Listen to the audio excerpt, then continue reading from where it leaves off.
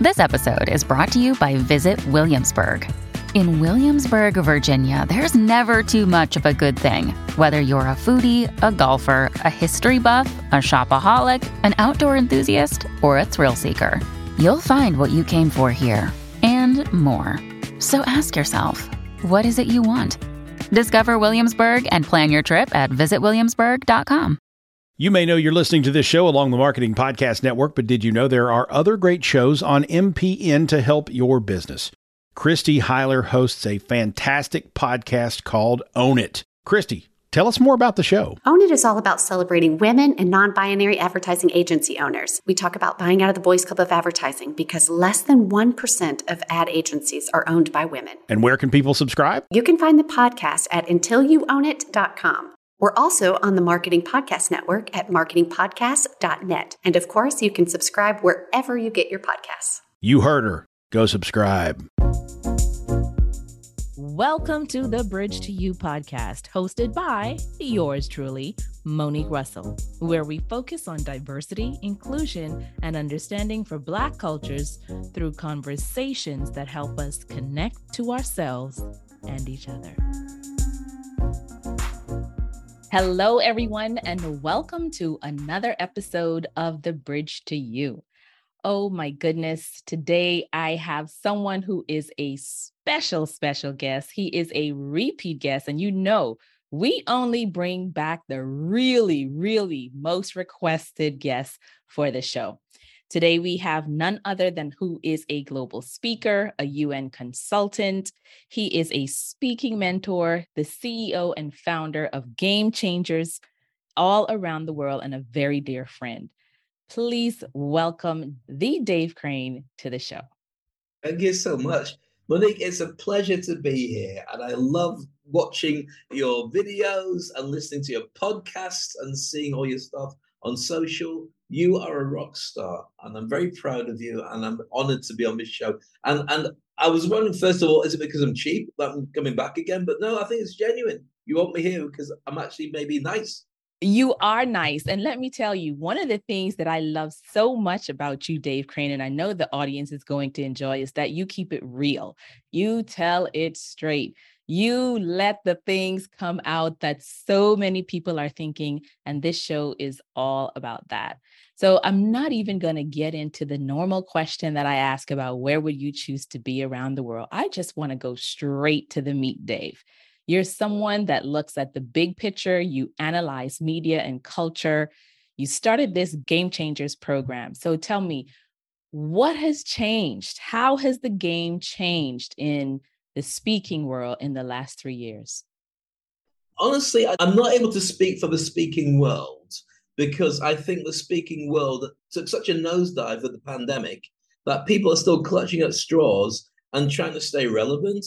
And I think that what you've got is the old guard trying to say, hey, baby, I'm back. And everyone going, so what? And you've got a new guard who are terrible, who are coming in and saying, please give me a chance to speak. What are you going to speak about? I don't know. I just like the idea of a microphone. And then you've got audiences that aren't guaranteed to turn up. So like, for instance, in Dubai, we never really embraced lockdown. We have social distancing and masks even now at the time of recording this. But also, we only took about 5-6 weeks of lockdown.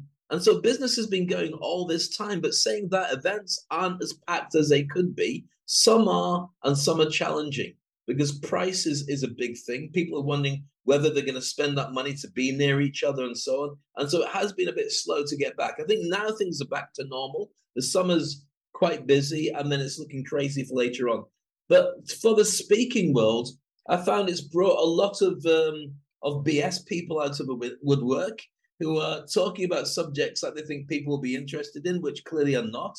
But what I find fascinating, I know that we're going to touch on this later on, is digitization, automation, blockchain, fintech, metaverse, and all this stuff is really, really exciting. And it's fascinating to see how many people come up and talk about it. I host a lot of these events, and I speak at a lot of these events, and most of the speakers are awful. Now, in the old world, CEOs were awful. They would only go out and talk about their company and how great they were. And people would clap because they're only used to people clapping like they pay to clap their own staff. And so when you get an average one of them on a normal platform and they go, oh, yes, we're great, we're fantastic, it's all down to me. And people just stare at them going, really? Can you just stop? So the same is true with many people in the digital world. And I think that the best speakers will find their space again. But I think that they'll find that the space and the business model has evolved incredibly since then. Before, I did two things. I would speak and host and train people. So that was it. But nowadays, speaking is still more important, even probably more important than before. But you have to do it in a certain way, because right now we're talking on a conference call on Zoom, and that has to be a thing. You've got to be capable of turning around and doing stuff on this platform. And most people don't. I mean, you've got a lovely backdrop there, you've got your picture, and you've got all the rest of the stuff. So adding this kind of tech should be normal. Most people don't. Most people I interview or I talk to have got these horrible Zoom backgrounds, so their head goes back and half their head goes missing, or they think because they're used to having a light behind them that shines on their screen, that's a great way to go to Zoom. But of course, they're in shadow. So you only see bits of their face, if their face at all. So it looks like they're being interviewed by Interpol or something. So as far as the speaking world has gone, I think it's still in flux. I think it's a wild west out there. And I would urge every speaker to start thinking about different metrics for what works. Obviously, during social media time and the pandemic, that was important to get there. But I know lots of people. I've got lots of clients in my Industry Icon program who have got millions of followers. I mean, actually millions. In fact, one of my friends has got 4 million followers on LinkedIn and so on. These are really big hitters, and they know what they want to do with it. But I know people as well who've got like 500,000 followers, and they post fluffy pictures of cats stuck up trees or dogs that walk on their hind legs. But this is not what gets you an audience that's going to buy your stuff. It just gets you vanity metrics. So nobody's going to come and see you speak unless you're going to do a presentation all about dogs that walk on hind legs and stuff like that. So the long and short answer, and clearly it's a very long answer, is the speaking world is a bit of a mess right now, but it will get better, because I think that there's more demand for face-to-face than there's ever been before. And there's also more demand for doing stuff online than there's ever been before. So you need to be able to do the hybrid, and then you can be very successful and build your brand as you do it. That's awesome. So I am capturing the areas of the pricing. Pricing has changed, the whole aspect of getting people to come to fill up that live event. I love that you talked about how adding tech should be normal, because that's something that I think a lot of people struggle with as business owners, as even speaking professionals. And, you know, this whole aspect of the metaverse, I know that you have plugged and played and delivered and spoken at several events in the metaverse. What should we know about this that we don't? I think the metaverse is kind of like a bit made up, to be honest with you. Here's the thing about the metaverse. So this is me doing a gig in the metaverse about 2 years ago, working for Dell. And there's an avatar of me, which, I mean, I wouldn't look like that anymore. I mean, that's me on camera. But there's me on an avatar that looks a bit like Lara Croft from Tomb Raider. The technology has got much better for the metaverse. In many cases, in other cases it hasn't. But I think that the metaverse is kind of like, it's wishful thinking, because the real world is not end up just being like that. The real world is, in my opinion, is going to be all about augmented reality, a combination of the real world and also, so you meet somebody, for instance, and their LinkedIn profile will pop up, and their latest post, and how many followers they have, and their connections, and what you've got in common. And that'll just be in front of you, and you look around at somebody else, and in a crowd, you'll know who you know and who you don't know. And you'll also find their profile stuff will tell you what you should know about them. That's the integrated world that makes sense, because it goes from what you surf for on Google to find out about somebody. It will become part of normal world. Now, will people want to immerse themselves into this strange world where you start doing all the sort of stuff that Facebook's talking about? I'm not completely convinced, because I think that people are still too held on to what they enjoy right now, unless it can integrate with it. I don't like the fact that most of the gaming stuff, which I think is at the really hard end of what, 2.8 billion gamers. So during the pandemic, most of them didn't notice that there was a pandemic because they're only used to having pizza shoved under their door while they're sat on Twitch playing Fortnite. So for most of them, they've been playing in that world and they love it. But the fact that it's run by gamers is problematic because these are people who like to do shooty gunny stuff. And because that brings in money, that does not grow a really good way for us to interact with other people. I think it highlights the people who have been doing the shootings, terrible, tragic shootings that we hear about in schools and supermarkets. They are of the generation that express themselves through shooty gunny games. So for the metaverse, I'd like to, first of all, say in tech, we need to have more women in tech, more women at the top end of tech who are sharing ideas. And so if you've got all this technology, you can put it into a game where you shoot people, or you can put it into a game where you connect and reach out and make friends with people and do amazing things. For me, that's where the world should be going. When it does, it'll be embraced better. Because when you look at the likes of Zuckerberg and Elon Musk and other big hitters like that, and Jeff Bezos, for instance, these guys have these incredible companies that are as big as countries, and their money is as big as a country makes, and they've got nobody electing them in or electing them out. So they have to give something back. Now, some do, and some don't. But I think until they do, everybody won't buy into it because everyone's thinking, what's in it for me? And right now, in most cases, nothing. So the tech will grow, and I think the way it will not be to put on 3D glasses and walk around like you're in like RoboCop. I think it's going to have to be something that's like 2D. So, for instance, when you play something like Fortnite, then you've got a much better situation for many people because you can be on your laptop and it's a 3D game, but you're just enjoying from the space in front of you. It all moves around. You can move around in the game. You don't have to be immersed in it. So I'm fascinated to see how it's going to tap in. I would like to be in a virtual office, but I'm not sure who I'd want to be inviting in to be with me. I think we're going to end up with more situations like this, where you've got Travis Scott, for instance, doing a big concert in the Fortnite metaverse. So this is a great example about how 40,000 people can jump in, get their characters to dance, and enjoy an incredible artist doing his stuff. I mean, and people are getting into this. So you've got Ariana Grande here, for instance, who's doing a similar thing in Fortnite, funnily enough. But when people say to me, oh, but it's only a matter of time till it gets taken on. Now, you're very young, Monique, I know that, but I'm really old. And so I remember a game called Doom many years ago. And Doom was a metaverse. Oh, sorry, there's only one metaverse, there's lots of virtual worlds. So this is a virtual world in Fortnite. So Doom was a game that was very basic. It looked like Minecraft with a gun.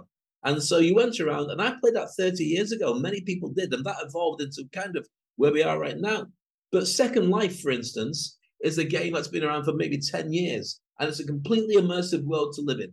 You pay for property, you pay to own a road, and there's loads of people who live in that world, but it certainly hasn't got on everyone's radar, and most of us couldn't be bothered to go into Second Life.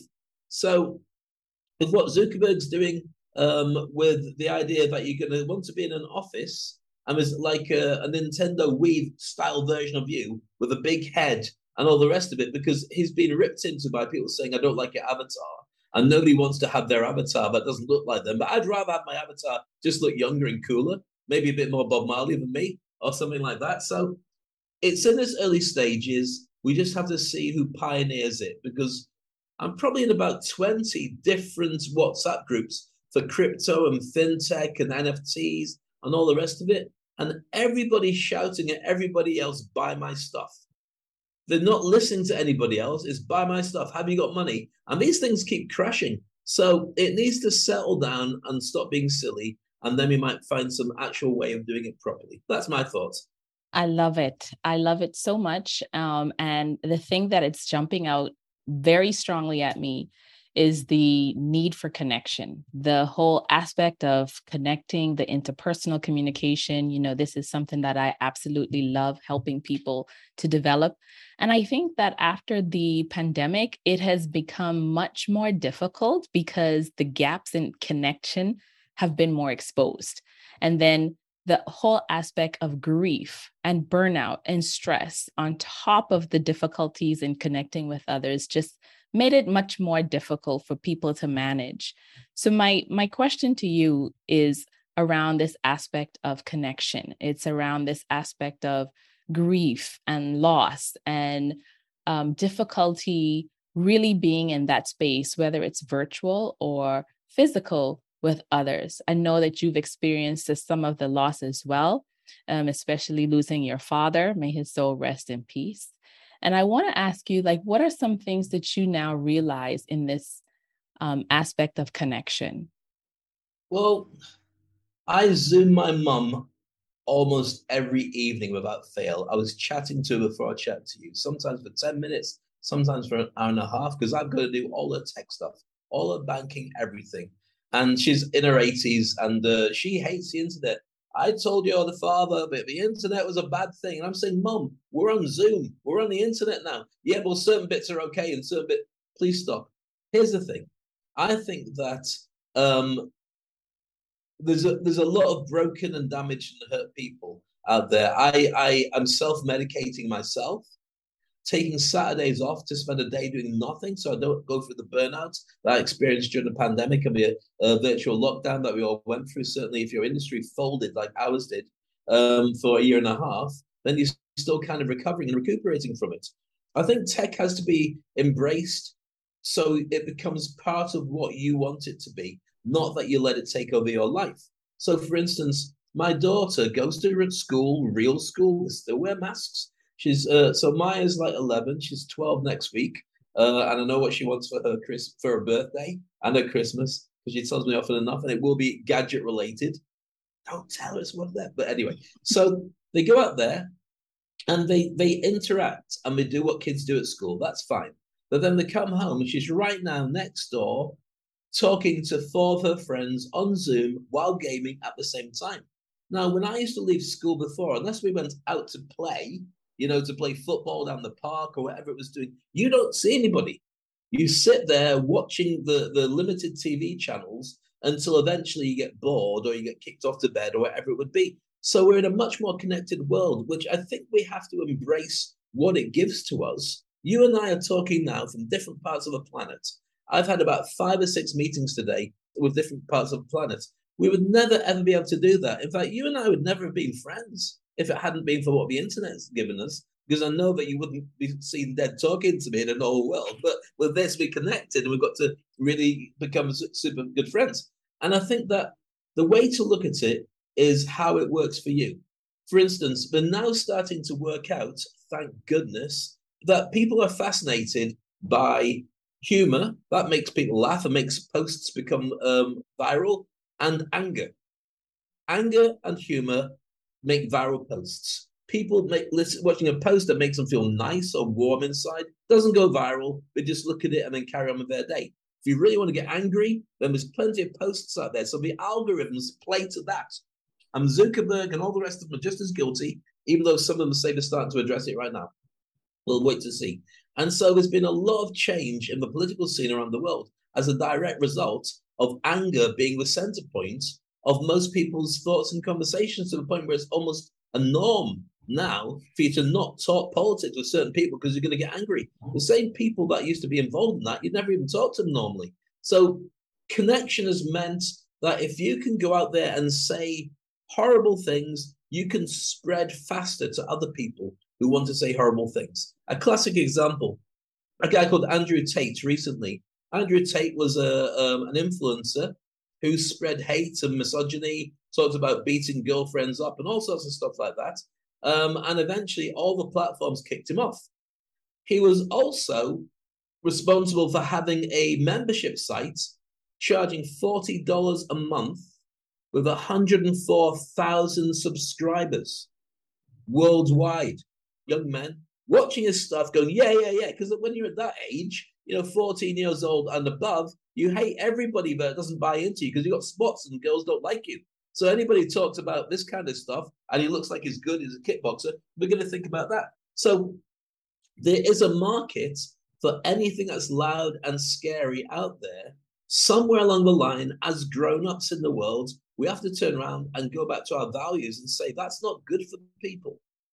And maybe you tell people once at a time, or maybe you do it by creating communities and memberships. I've got my own group, for instance, the Game Changers. And with the Game Changers, it's built around getting a community of people who want to grow who they are, become the best in their industry, and help each other. So we've got a relatively small but very connected group of people all around the world who I'm training to be successful at what they do. These guys, we meet once a month, but we're in a Telegram group as well. And I share lots of insights all about all the things that we need to know to be successful. Many of them multimillionaires. One of my clients, for instance, my industry icon, who's also in Game Changers, every other week, somebody offers him $1 million contract.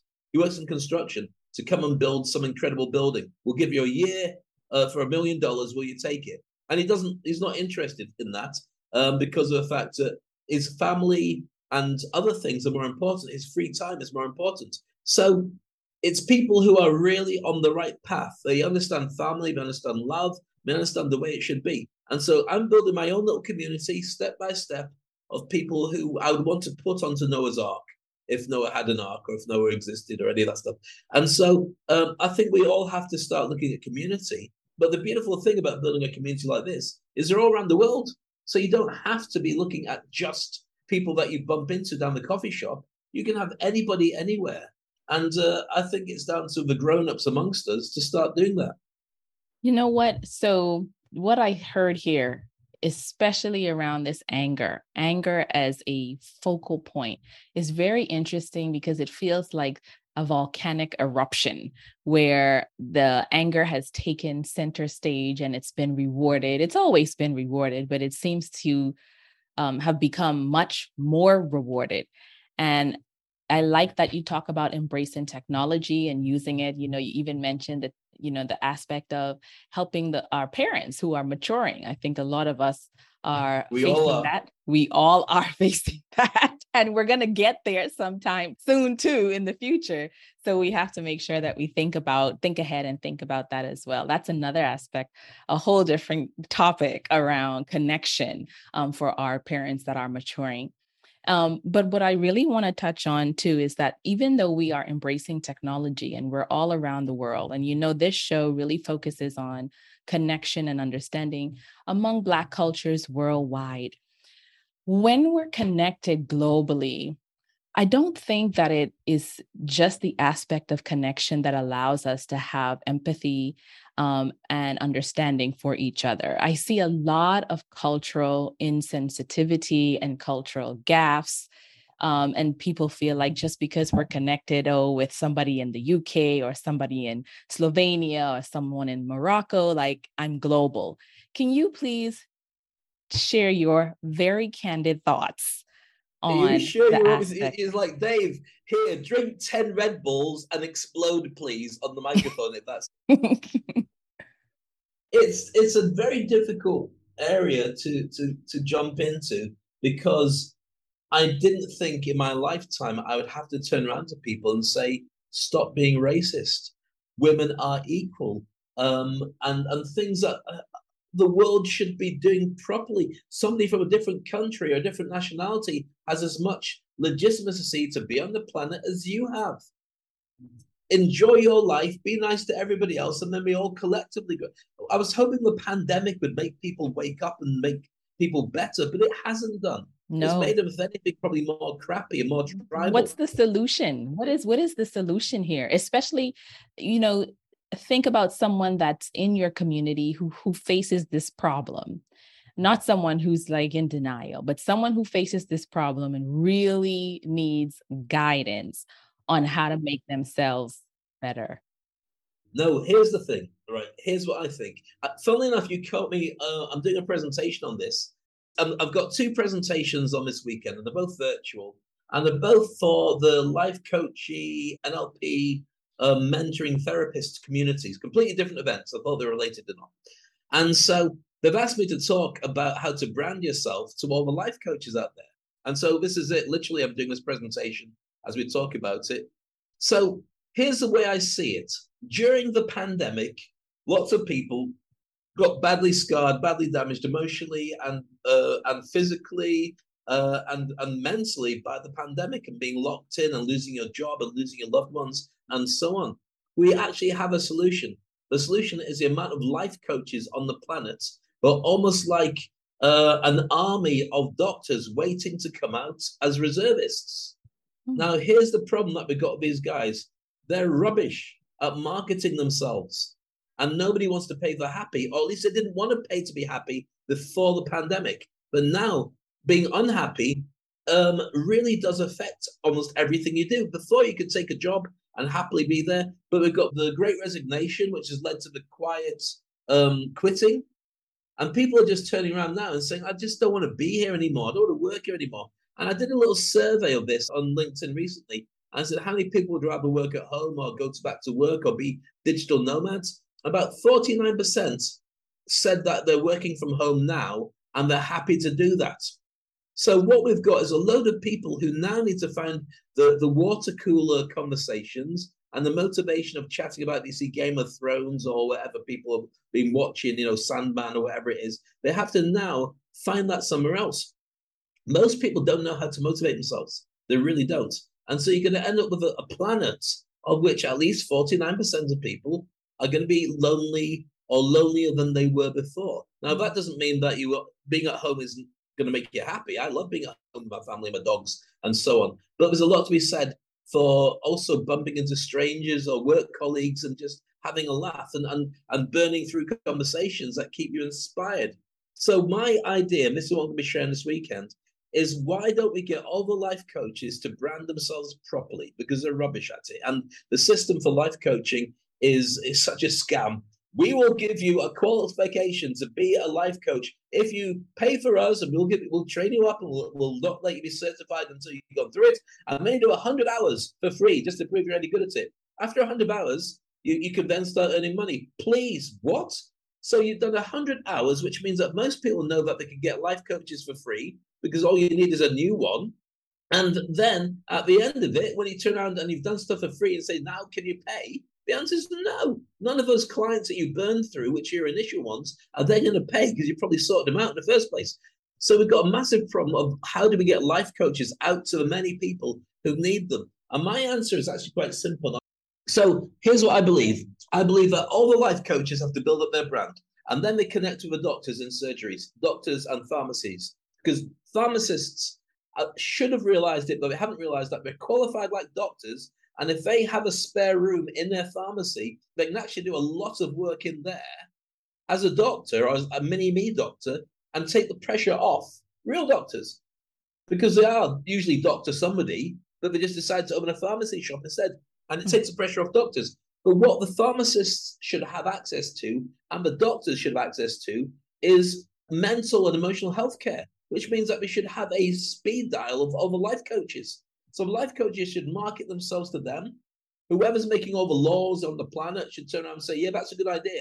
They're like mini-me's of the doctors. So when you go to see a doctor, typically you're there for about 2 minutes. You're queuing you sat in the waiting room for about 15 to 20 minutes. Then you go in and you get 2 minutes. Say, doctor, I'm feeling really sick. And say, okay, stick your tongue out. I'm going to stick that thing in your mouth. What is it, like a big spoon? And all that stuff. And then they grab your arm and go, like that. Maybe I just got a bad doctor. And then they say, right, okay. So then they write out a prescription. And if you could read their writing, it would say, I don't know what's wrong with them. Can you give them something that's just going to take their mind off it for 7 days? And if it's still there, they can come back and I'll think about it again. Now, not every doctor does that. And every doctor is trained to be able to do stuff properly as well. But that's a scam that's in a lot of medicine. It's just a thing. 50% of people can be fixed with a placebo, which is that if you give them Tic Tacs or you give them like Polo Mints and they take them 3 times a day, they will feel better after a week and their illness will probably go away. So your brain will fix it because you think I'm being fixed. So what we need to do is we need to get the life coaches on the speed dial of doctors. So a doctor gets somebody comes in and rather than having to give them a load of depression pills, so sorry pharmacy industry, which is making more money than anybody, you have to turn around and say, you know what, I recommend that you go and see this life coach here who's going to do a free session for you, but then you can carry on. And maybe you have something in subsidy, or if you've got healthcare, then the doctor gets some commission from it for sending somebody there. But it means that you're actually getting the doctor helping you for the 12 hours or so you have a life coach, because they're kind of overseeing the paperwork. And it means that you've got this mental and emotional health problem being solved.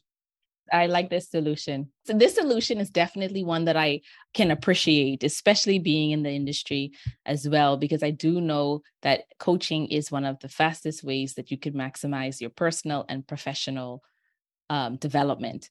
And at the same time, I definitely have to say, there are a lot of rubbish coaches out there. And so there is a catch-22. There's a lot of rubbish docs there and a lot of rubbish medicine out there. Yes. And so the disclaimer or the warning label is to use discretion and to use caution, because there are a lot of people, doctors, therapists that are out there that are causing more harm than good. But in the grand scheme of things, I do appreciate this solution because I feel it is definitely the answer. So before I begin to close, I have one final question for you. You have expanded your territory into Africa, and I was very excited to see that and curious to know why. Why have you expanded your territory into Africa? I think in the next 20 to 25 years, Africa will be a superpower. It's not right now. It's still kind of all over the place. It's got potential. And when Africa said to everybody, come and help me, stupid countries like the UK and America, not knocking them too much, but quite a bit when it came to Africa, turned around and said, right, we can't invest money in you because we don't know if we're going to get the money back. So we're not going to do it. So then China said, what, you've got a whole continent everyone's ignoring, who've got all this gold and diamonds and oil and people. Well, can we have it? And everyone went, yeah. So that China went over and invested lots and lots in different parts of Africa, dealt with China differently. Some people said, right, you come here, you've got to train our countrymen to then take the jobs. And some people said, give me a check and you can have my country. I don't care.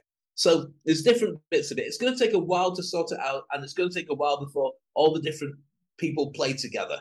That's not a given, but they'll do it collectively if they can see a reason to want to play together. Now, the reason I bring it up like this is because there's massive interest from the fintech world, the blockchain world, and so on to get there. Because what you've got a mass exodus of educated people who have had enough of, say, racism in their own country, and they're going back to their roots. Even if they don't have roots in Africa, they're just going, look, at least I won't get stared at or shot by policemen or any of that stuff by going to Africa. I'm not just saying it's only black people. There's loads of people just going, so we've got a whole continent that we can start playing with, and there are very few rules, and we've got loads of money. And what you've got is a massive young generation in Africa who are very well educated, who are developing apps and software and websites and so on. And it's kind of like unspoiled country because it is so fresh. So my interest in it is, I mean, here's the thing. This is one of the reasons I'm so fascinated about doing what I do with the Industry Icon program and the Game Changers. Here's my secret formula, which I've told you before. And for everybody else, it's the first time that they're going to hear it. During the gold rush, most people didn't make any money from the gold. They just didn't, because you go to a stream and you go, like, trying to get little, I've got a nugget. Oh, I've just been shot in the face. Oh, somebody's got my nugget. So that's kind of what was going on. The only people that made the money was the people selling the pans and the nets to the gold rush people. You didn't make money from being in the gold rush. Made money from selling the materials that people needed to go off and pan the gold. So therefore, with the things that are happening in Africa and the things that I do is I help people to get branded. I help people to become speakers. I help them to position themselves so the whole world says, I want to work with you. That's why I'm doing what I'm doing. And that's why when I look at Africa and I see all the opportunities and the amazing people and the things that are happening over there, and it's not just Africa. Right now in the tech space, digital space, most speakers are terrible, really, really bad. And if they can get their act together and brand themselves properly, then they can make millions and millions more dollars, because they're not just saying, let me send you a PDF, and then go, fingers crossed, I might get some money. They're actually able to present. And if you become a character that people know, like, trust, and buy into, then it becomes a lot easier to be able to sell your stuff and get people to follow you. So Africa fascinates me because I think there's huge opportunities. I also think that it's a turning point that'll make a huge difference for many people of color like us around the world. But I'm under no illusion that if I go to Africa, that I'm not going to get off a plane and people are going to say, oh, brother, welcome back. I'm a Brit. I know this. I went to the West Indies to see my mom's family many years ago when I was in my early 20s. And I arrived, I was thinking, look, all my family are going to say, hooray. And everyone just said, you're British. And, no, I'm half you. Yeah, the half we don't like. So I think what you have to do is you have to see it as an opportunity, the same as you see everywhere else. I'm in lots of forums from Africa. I've met some amazing people, and I think that it's the one to watch. If you want to be a big hitter and invest in it, the most ideal analogy is that Tom Cruise movie, Far and Away. So Tom Cruise is on a horse with a flag, a white flag, and he's galloping like everybody else to try and get a plot of land to stick his flag into the land and say, this is my land. And he's brilliant in that movie, like he's with every movie. He's a genius. I love him. So that's kind of what I see is happening in Africa. I think there's an opportunity to do stuff with Africans, but I think it's going to be interesting to see how that develops, because one of the things that all these, like Tom Cruise's movie, and it's not disrespect to him, the big mistake that many people think, and they made that mistake with Dubai, and I've watched people crash and burn with Dubai, is you say, right, I'm going to take my Western mentality or whatever mentality, I'm going to go over and show you people how to do it. Wrong. We have our own way of doing it. If you want to do it here, what you're going to do is do it the way that we do it, and we'll embrace it if it works. So you have to buy into it with an African mindset to be able to get the right value. If you bring value because you've been doing it in the West for like 30 years, then that value of the experience will work. But you've got to do it in a way that it's going to work in Africa, and not just say do it my way. Otherwise, it's going to be a waste of time for everybody, and you walk away disappointed. Precisely.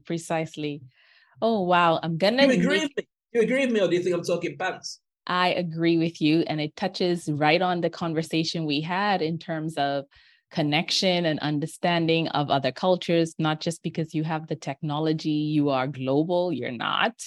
If you don't know how to engage, if you don't know how to connect with people in their culture, cultural norms, you won't get the business.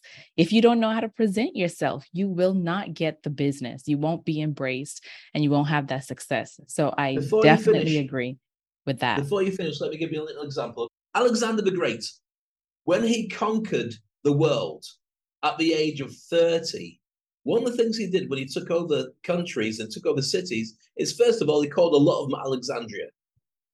For good reason, because he probably couldn't remember how many names to give them. So he called them Alexandria. But the second thing he'd do is he turned around and said, right, the way this is going to work is you already have leaders who know how to run the country.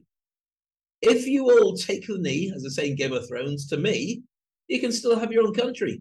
It's just that you do it in my name, and I want to get some stuff out of it. But otherwise, you're on your country with my flag there and your flag, whatever it's going to be. And it's super smart. That's the way to do it. And when you look at the right way to do it in business, that's exactly what McDonald's have done, for instance. McDonald's, whenever you go to McDonald's in any country, then you'll find on the menu a special dish that's made for that country specifically. So when you go to Asia, you've got a rice dish. When you go to Middle East or Dubai, you've got a kebab, style-related dish. They've worked out that you can't just say, take my stuff. You've got to say, take my stuff, but make it your own as well. And I think that that's the right mindset. Alexander the Great said those lessons for us to embrace when we start moving around the world and doing stuff like in Africa and so on. Sorry, back to you. I just thought I'd share. Yes. Perfect analogy and great example of why you need to make sure that you have localization as something that is included in your plan before you jump into another culture. So, like I told you, you were going to get some great information from the game changer himself, Dave Crane.